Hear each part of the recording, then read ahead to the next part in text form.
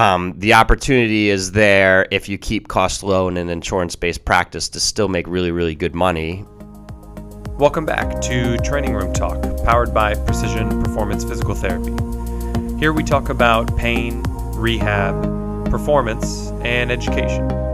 If you have questions about the nuance that we dive into, please reach out to us. We would love to talk to you about it. Apart from that, we hope you guys enjoyed today's episode, and we hope everyone stays safe and is staying healthy. All right, guys, we are back with another podcast in the new year, 2021. What's up, John? How's it going?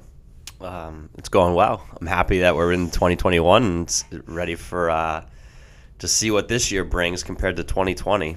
Yeah, I feel like I'm actually fairly optimistic that the end of this year, well, for context, and for those of you out there, John and I, and actually all of Precision has gotten the vaccine now for COVID-19. So I'm fairly hopeful that that's going to be a regular common thing in the next several months, and that enough people are going to get it that the end of 2021 will be more normal. But so we're going to kind of like talk a little bit today about Precision as a business. This is actually technically episode 100.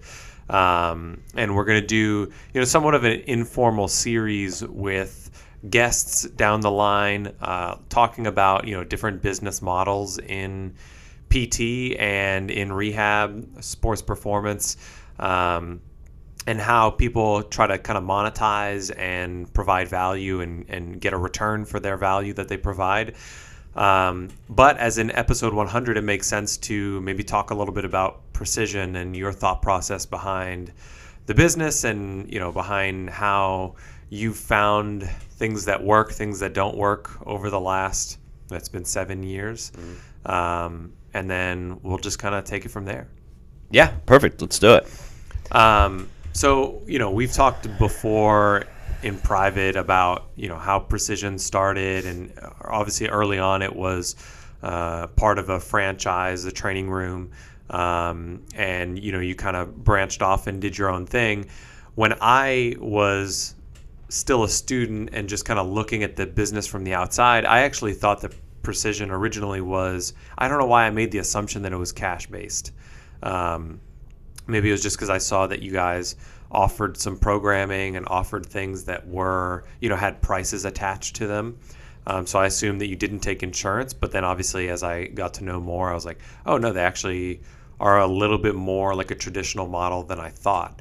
Have you ever thought of doing the cash-based thing?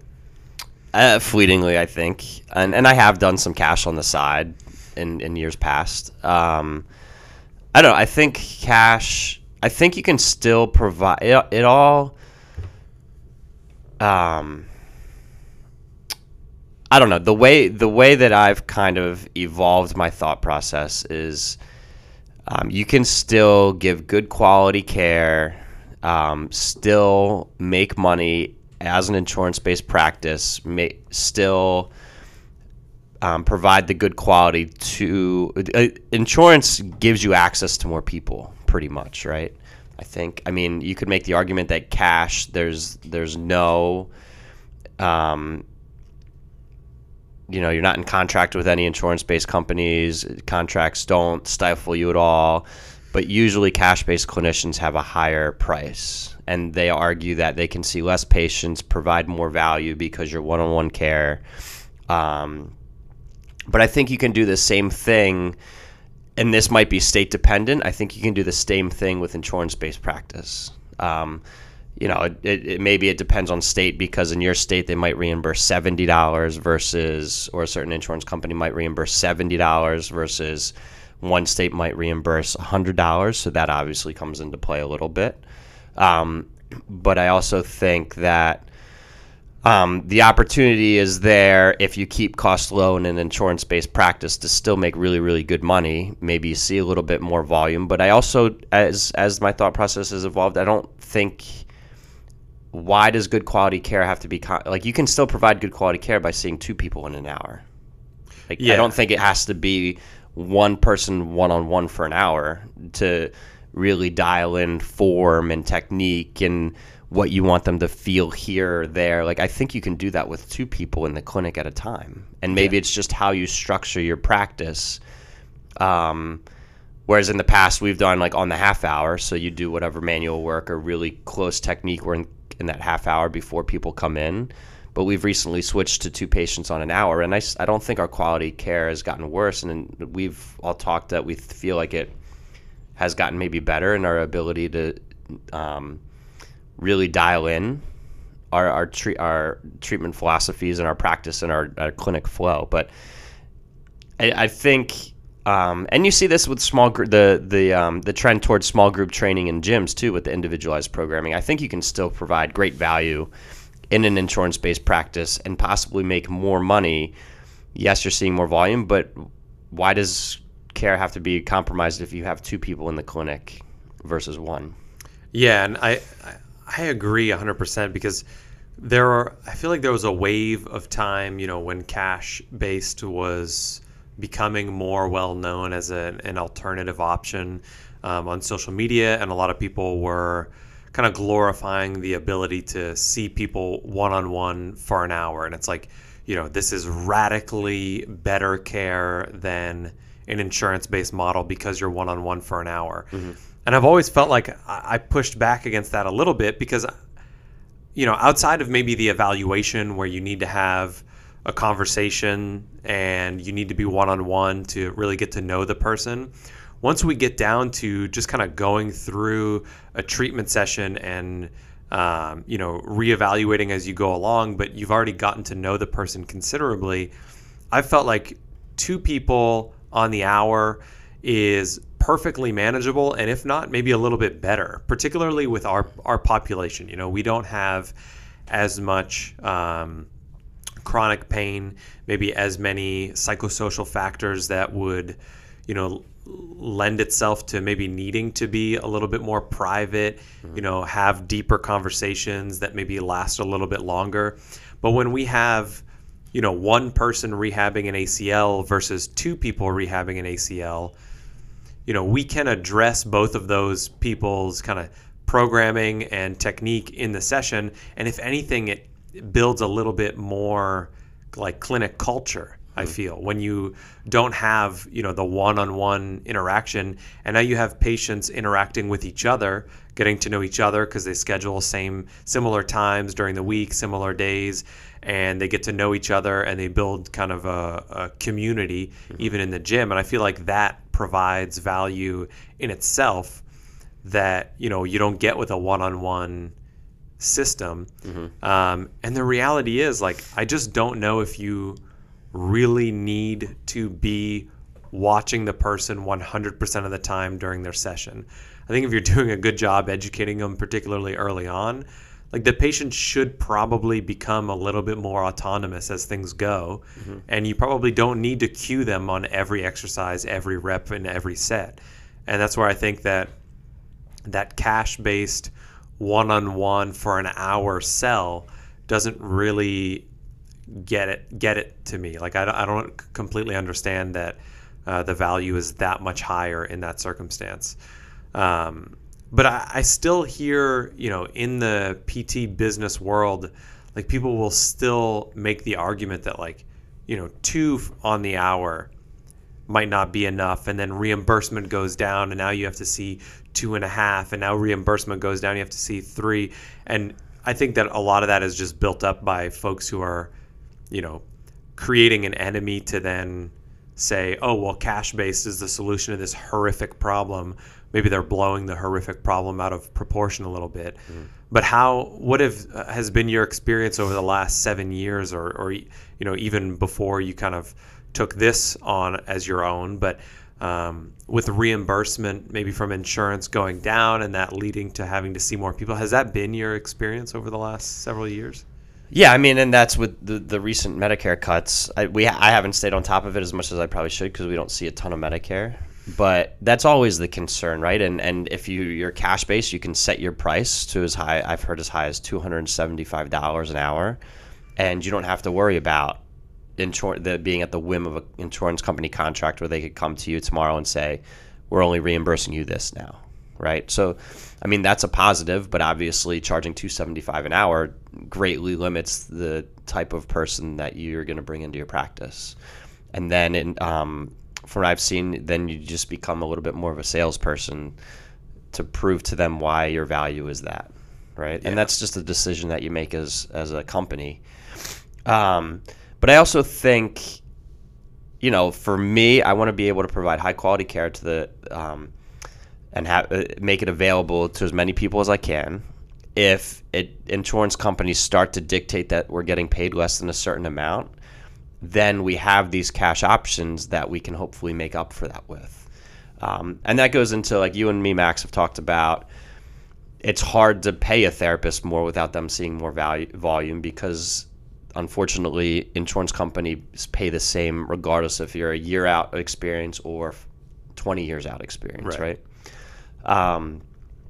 But I can provide, I can hopefully build volume, help you get paid more, but then provide other cash services that you take a percentage of to help, improve your salary. So I think that's where insurance-based practices can be a little more progressive and say we can be a little bit of a hybrid where we can provide value to a lot of people not seeing a ton of volume, but then we can have these ancillary services, whether it's through continued programming after or creating a membership site or, even we're going so far as having a mentorship for students coming up. Like there's other ways to monetize the business besides just being stuck in a silo of my salary is going to be dictated by the insurance company's whims of if they want to, decrease reimbursement or whatever.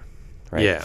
Yeah. And I mean, other kind of bigger corporate companies have tried to monetize the profession in other ways, but the extent to like a NovaCare or a company like that's trying to monetize is like, hey, maybe we'll sell TheraBand in the lobby and make money that way. And, it's been obviously pretty lackluster and that does not drive a ton of passive income.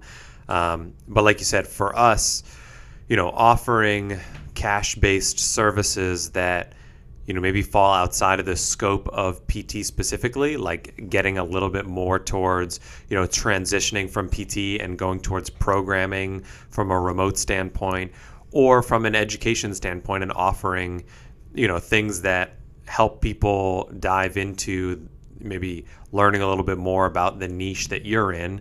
So for us, it's obviously sports performance and kind of performance-based rehab, but for anyone else, even in an outpatient, like I have tons of friends who are in, women's health or pelvic health and offering other types of educational content for that for patients or for other clinicians is another way to build maybe a more passive source of income or at least a supplementary source of income that's you set the prices for and you dictate. It's not dictated by an insurance company. I think those are great options, seem to be great options. Obviously, then you're limited and you have to get people to pay for those things. But, I think the other problem is you look at a cash-based practice and like you said, you have to pay or you have to set your prices fairly high. And so you do limit yourself to, and maybe there is, somewhat of an ethical or a moral dilemma of limiting yourself only to those who can afford, $275 per session.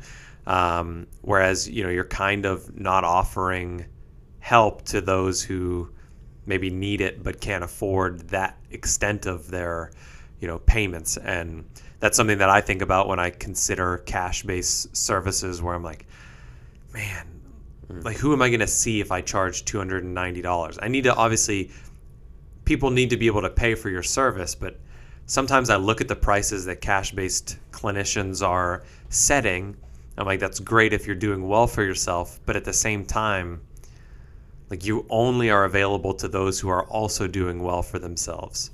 Yeah, I mean, there's arguments on either side. You could make the argument it's all perceived value. Like, someone that maybe can't afford it, they decide that they want to afford it because they want to make this change. But I think you have to also look at the cash-based guys. Usually they're a little more entrepreneurial, and then they're either teaching courses on the side or they're creating their mentorship to teach other people to do cash-based stuff, and they're making money in other ways as well. And I definitely know there's clinicians that have a multi-clinician practice, and that it's cash-based, and they're that's great, that's doing really well.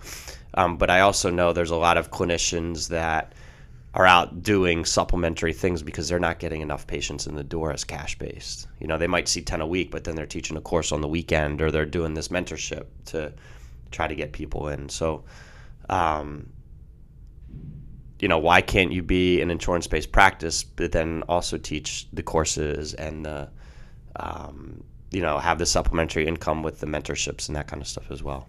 Yeah, and I hear the criticism, obviously, all the time of insurance companies dictating how you practice, and cash-based clinicians saying, well, I want to practice the way that I want to practice and have complete autonomy, no one looking over my shoulder. Mm-hmm.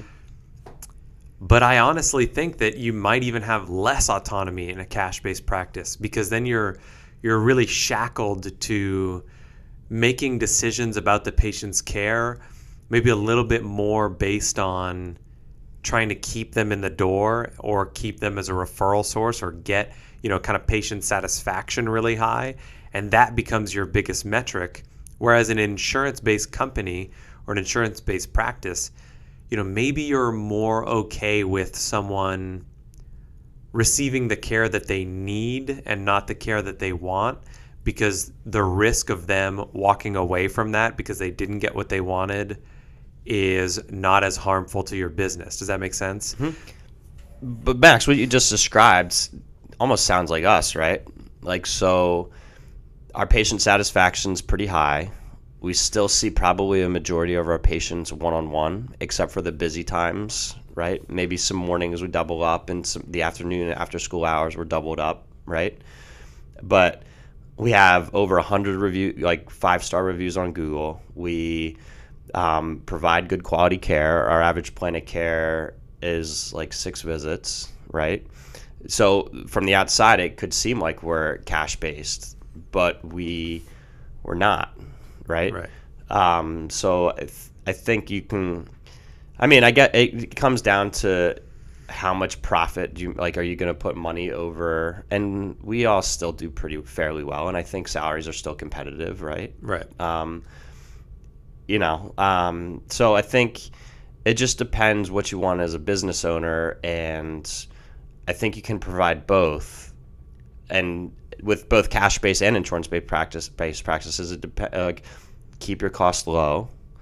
That's going to dictate the profit that you make, and then there's no reason both can't provide outside ancillary cash-based services in a hybrid model. Yeah, 100%. And it does happen fairly frequently where either someone will call or someone will come in, for their evaluation, and they aren't necessarily the right fit for the clinic in terms of us being a very sports-oriented clinic, or at least a musculoskeletal or orthopedic-based clinic. And maybe someone has a neurologic condition, or they have something that we feel like is outside of our specific specialty, and it does occur that we kind of refer them maybe to someone who is better equipped to handle that diagnosis or that specific person. Maybe this is a kind of a funny way of looking at it, but because we don't profit a tremendous amount from any individual patient, mm-hmm. we're okay with doing that, and that's what's best for the person or for the patient. But if that, in a cash-based model, that one person coming to your door and saying, hey, can you treat me? That person is going to, for you, bring in, you're charging $300 a session, and you're going to see them once a week for 4 weeks. You're looking at $1,200 for your business. That's a conflict of interest almost. You may be very tempted to take on patients who would otherwise be better served by other people. Mm-hmm. And that's now starting to change the way that you practice and the decisions that you make that maybe aren't 100% in the patient's best interest, Whereas that's the criticism that folks who are in the cash-based practice realm give about an insurance-based model. We're like, well, insurance is dictating the way you practice.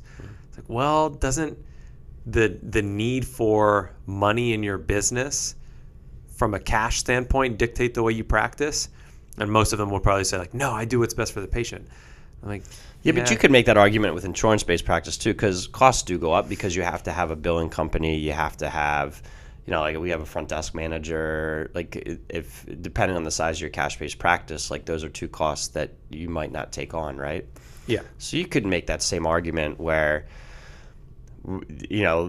having to pay those bills dictates how you bring people in the door, or you might prescribe an extra set. You might go to 2 or 3 sessions a week, whereas cash, you feel like you can give more personal care and they only need 1 session a week, right? Yeah. I mean, but I guess I just think that every individual patient is maybe less meaningful, because a cash-based practice, you might only see, 10 visits a week, right?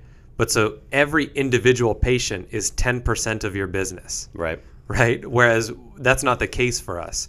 So if an individual patient we feel like is better served somewhere else, we'll give up 1/100th of our business. Yeah. A cash provider might feel a little uncomfortable giving up 10% of their business, right? So maybe in that circumstance, it has a little bit more impactful influence on their decision making, even though obviously, an insurance provider has bills to pay too, and decisions are made to some extent based on that as well. But I think it's just a lot of the arguments that I see cash-based practices make about the insurance system, I'm not wholly convinced that they are exempt from that just because they take cash. I think they face a lot of the similar problems. Maybe they just look a little bit different in terms of how they face them. So if you live in a state that, again, like there's insurance companies that pay $70 a visit, you might as well be a personal trainer, right? But if you double that up and if you see 2 patients an hour and you see 140, all right, that's a little bit more manageable if you're running a business. But if you're in that state and you can go cash and charge, I think it just, some of that is, I'm going back to the state dependent thing, but if you're in a state that charges $100 the insurance company gives you $100 an hour and you see 2 patients, $200, that's not so bad. Why would you go cash? Going back to, I don't think me charging 1 patient an hour, $200 versus 2 patients, I don't think quality of care goes down there. Right. Maybe there's a little more paperwork with notes or evals or whatever, and you're trying to get rid of that because that's what every therapist, and most therapists, that's number one problem with the profession is all the paperwork, right? Yeah. I don't know. I think the point is like cash isn't this holy grail of where I want to get to, or it shouldn't be. I just don't believe that you're necessarily giving better quality care. I don't believe that it's the end all be all. I think it looks really good on paper, but there's a lot of people that get into it and they're like, yeah, I'm gonna play the insurance game a little bit, right? Right. But I think it's a great option too for clinicians that need to pay student loans off or something, like do cash on the side. And then if you can grow that a little bit to something you're comfortable with sustaining full time, then do that. But I don't think it's, again, the holy grail that everybody champions it to be, because when you really dig down deep and talk to these people that say they're doing really, really well, like they're just like, they have the same problems as everybody else. They're still doing things on the side to try to make money and make ends meet.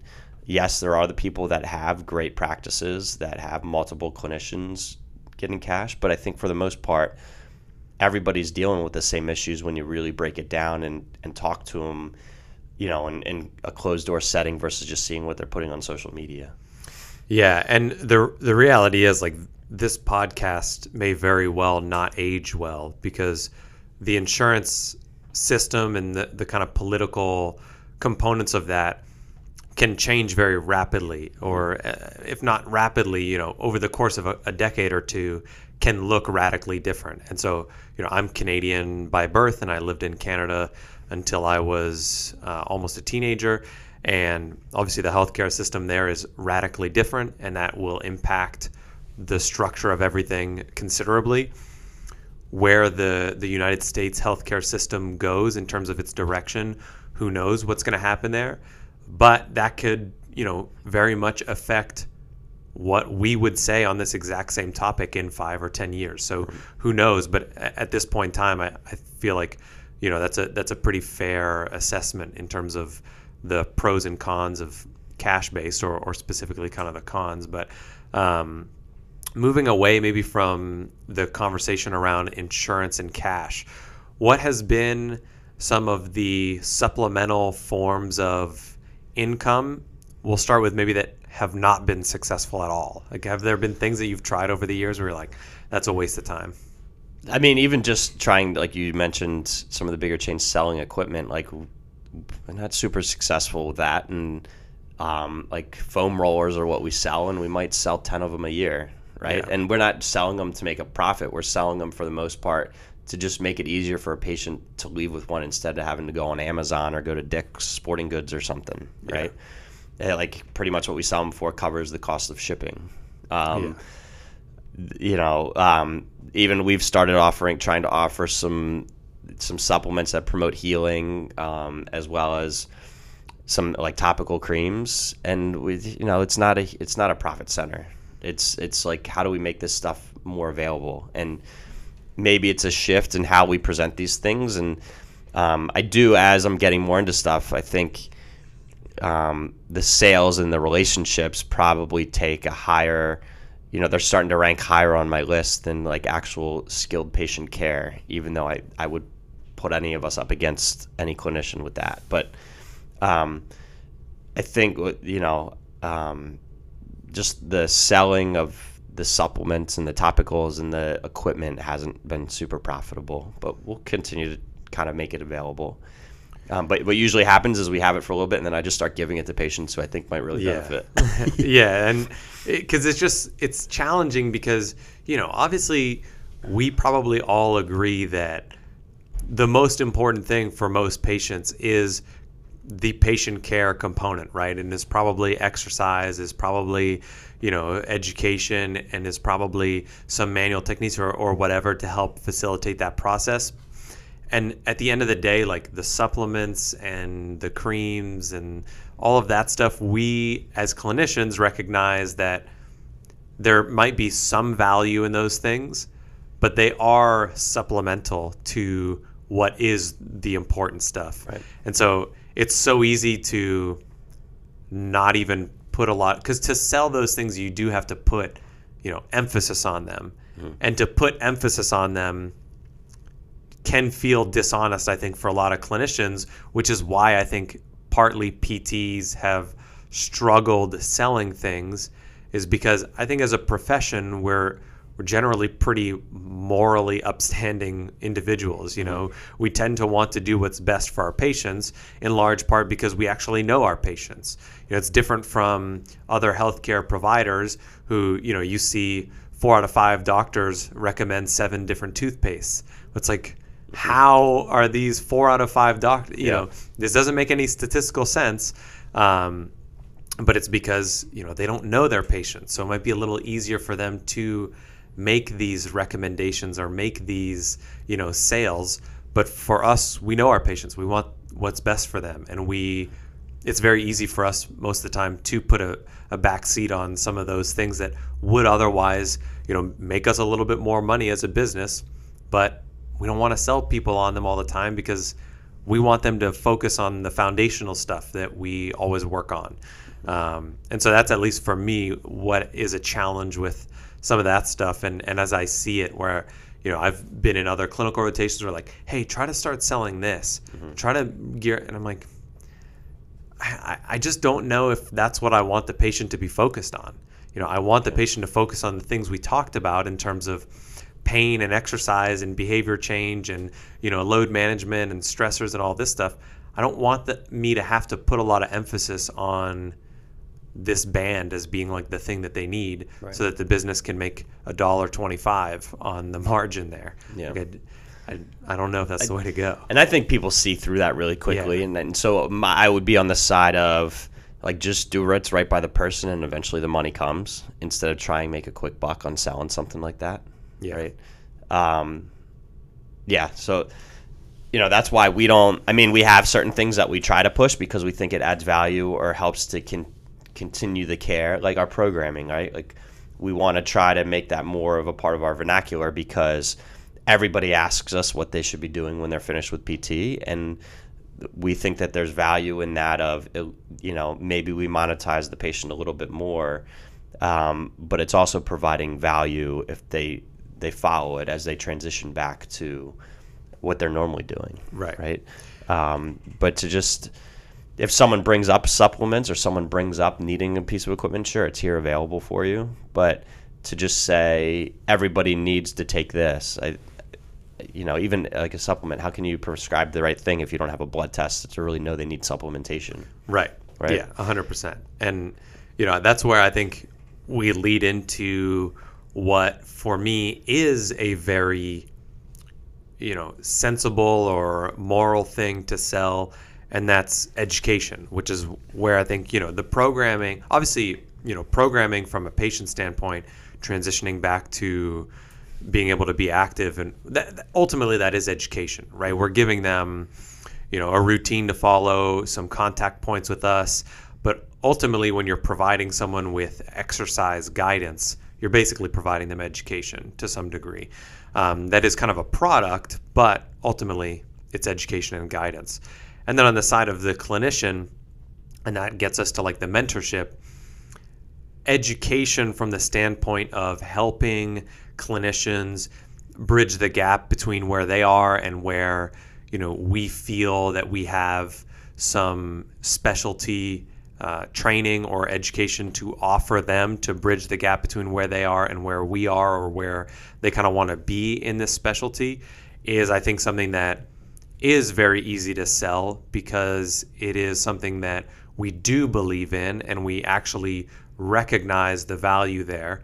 And so I think that, if, like we mentioned, you're trying to establish passive or supplementary income streams in a cash sense for your PT practice, education, I feel like, is an underrated thing to sell. Mm-hmm. Because when you look at, even when you look at the education system and how expensive it is, I think that you can offer a cash service way, way comparatively less expensive and of equal value to traditional formal education streams. Like, you're not going to obviously be offering doctorates or offering anything else, but offering a seminar or offering a 13 or 12 week course at a reasonable price that someone knows, like, this is going to be worth the price, I think is something that's not hard to get people to buy into, because, they see the benefit there and they realize, this is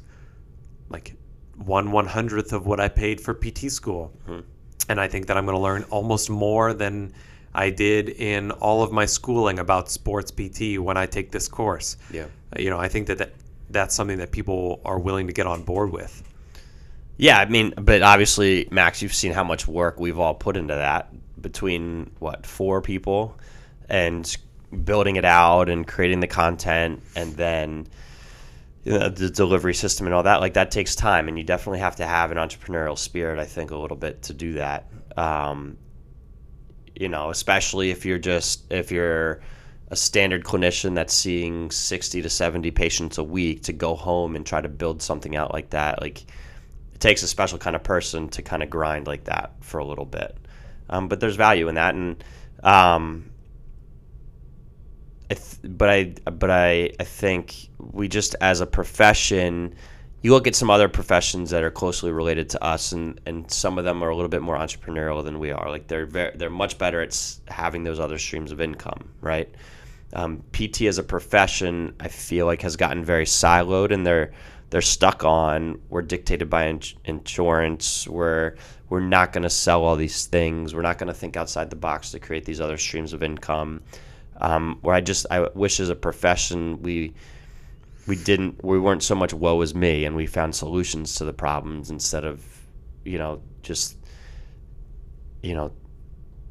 don't know. I just wish we were more solution oriented, I think, and put our our future in our own hands versus just letting other people dictate our future, if that makes sense.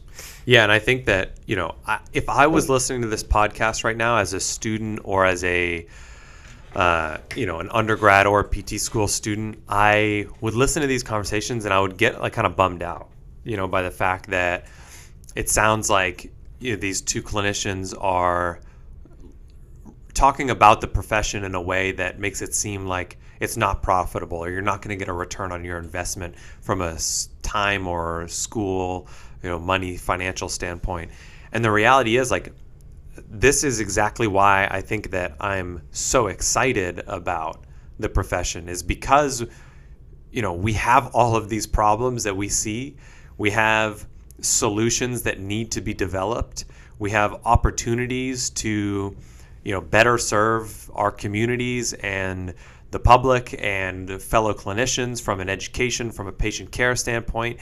And we just have to be the ones who are willing to solve those problems. And without the problems, like if the profession was perfectly fine, that would be kind of boring, honestly. So I feel like, for anyone out there who's listening, this is exactly why the profession should be exciting to you. And if you're in PT school and you're thinking, man, did I get like the return? Am I going to get the return on my investment here? You have the opportunity to really like revamp things. And I think that, like you said, if you put doing what's right by the patient and doing what's right by other clinicians and by the community and by your profession, I think that the money's gonna get there. And I don't know. That's just my spiel. But for one final kind of question for you, and then we'll kind of close this thing out. As a business owner, and now you've owned Precision solely independently for a little over a year now, or right at Just a year. about a year, yeah. What has been, and for context, this is 2021, which means the year that you've solely owned Precision in has been 2020. And I probably don't need to say more about that than that. But what has been like the biggest lesson that you've learned in the last year as a sole business owner? Just be able to pivot fast. And I think that's a luxury that we have because we're a small company versus some of the larger companies. But like that week when in March, when nobody knew what was going on, we were a month and a half, we were 6 weeks into business. We shut down completely for 2 weeks, but it was like, all right, everybody's still on salary. This is what we're going to do now. We've had these ideas to move forward. We're just going to bang them out now. And so we shifted the focus. And again, it's a luxury we have because we're small, but be able to pivot quickly and make adjustments and try to innovate for growth of the profession moving forward. And I think seeing a lot of the young guys coming out like you and Nick and Nisha and Troy, like I think, and some of the others on social media, the profession's set for change, right? I think the next 10 years will be very telling. But I think we can we're perfectly set up to be the leaders of change in the healthcare system.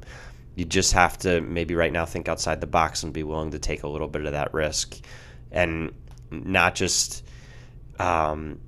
no, you can go cash, you can go insurance based, you can have these other cash options or a hybrid model. You just have to be maybe a little bit of a little creative, and then it just comes down to doing right by the patient and showing them that you provide value. And I think there's a lot of people making a lot of money in the profession, right?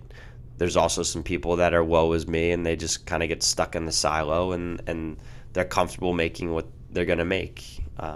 So I think you don't have to be discouraged if you're a student, and there's good things coming, and just don't be afraid to pivot and innovate. And that's, I think, the biggest thing that I learned in 2020 is be a change maker, and I don't know. 2020 was a good teacher, I think. It definitely forced a lot of businesses, and a lot of business, unfortunately, were just kind of like consequentially the victims to some degree of 2020, when you look at things being shut down and not really having options in your hands kind of being tied behind your back. But like you said, for you, it demonstrated maybe or highlighted in a profession that has been very much stuck in a specific way of practice. The clinics who were probably more successful this year were the ones who a week later were able to have telehealth. Yeah. And a week later were able to completely revamp their policies, procedures regarding, the clinic setup and all that stuff. So I think it definitely was an encourager of innovation and pivoting. And I think you see that, and we're lucky because we're essential. Like I'm so thankful that we're essential and we were able to keep working. But even some of the gyms and restaurants that were so hit, like you've seen in those industries the innovation that's happened, right? Which with restaurants, like now utilizing even things like DoorDash, like a lot of them were forced to go there, and now that's a huge part of their business. And then I just think when we get out of it, when they bring their newly expanded DoorDash together with their in-person, like it should hopefully fuel the growth of their business, because you and I are now more in tune with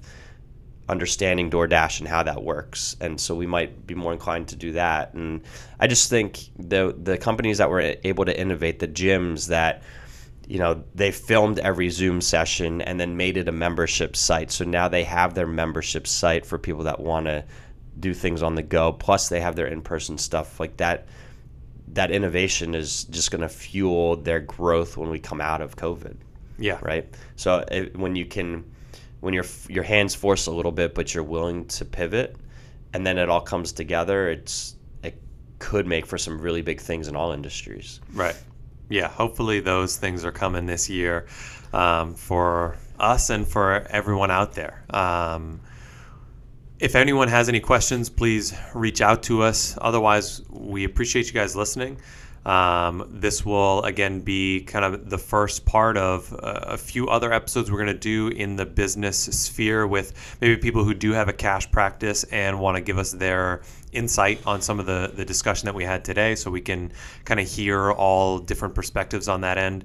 But again, we hope everyone's doing well, and we will talk to you guys in the next one. Thanks, Max. Thank you for listening to the Training Room Talk podcast. We hope today's discussion was helpful in illuminating some of the complexities behind pain and rehab. If you don't know where to go from here, please reach out to us with questions. We have mentorship options for clinicians and students, and programming options for you to elevate your own fitness. We look forward to speaking with you, and again, hope you enjoyed today's discussion.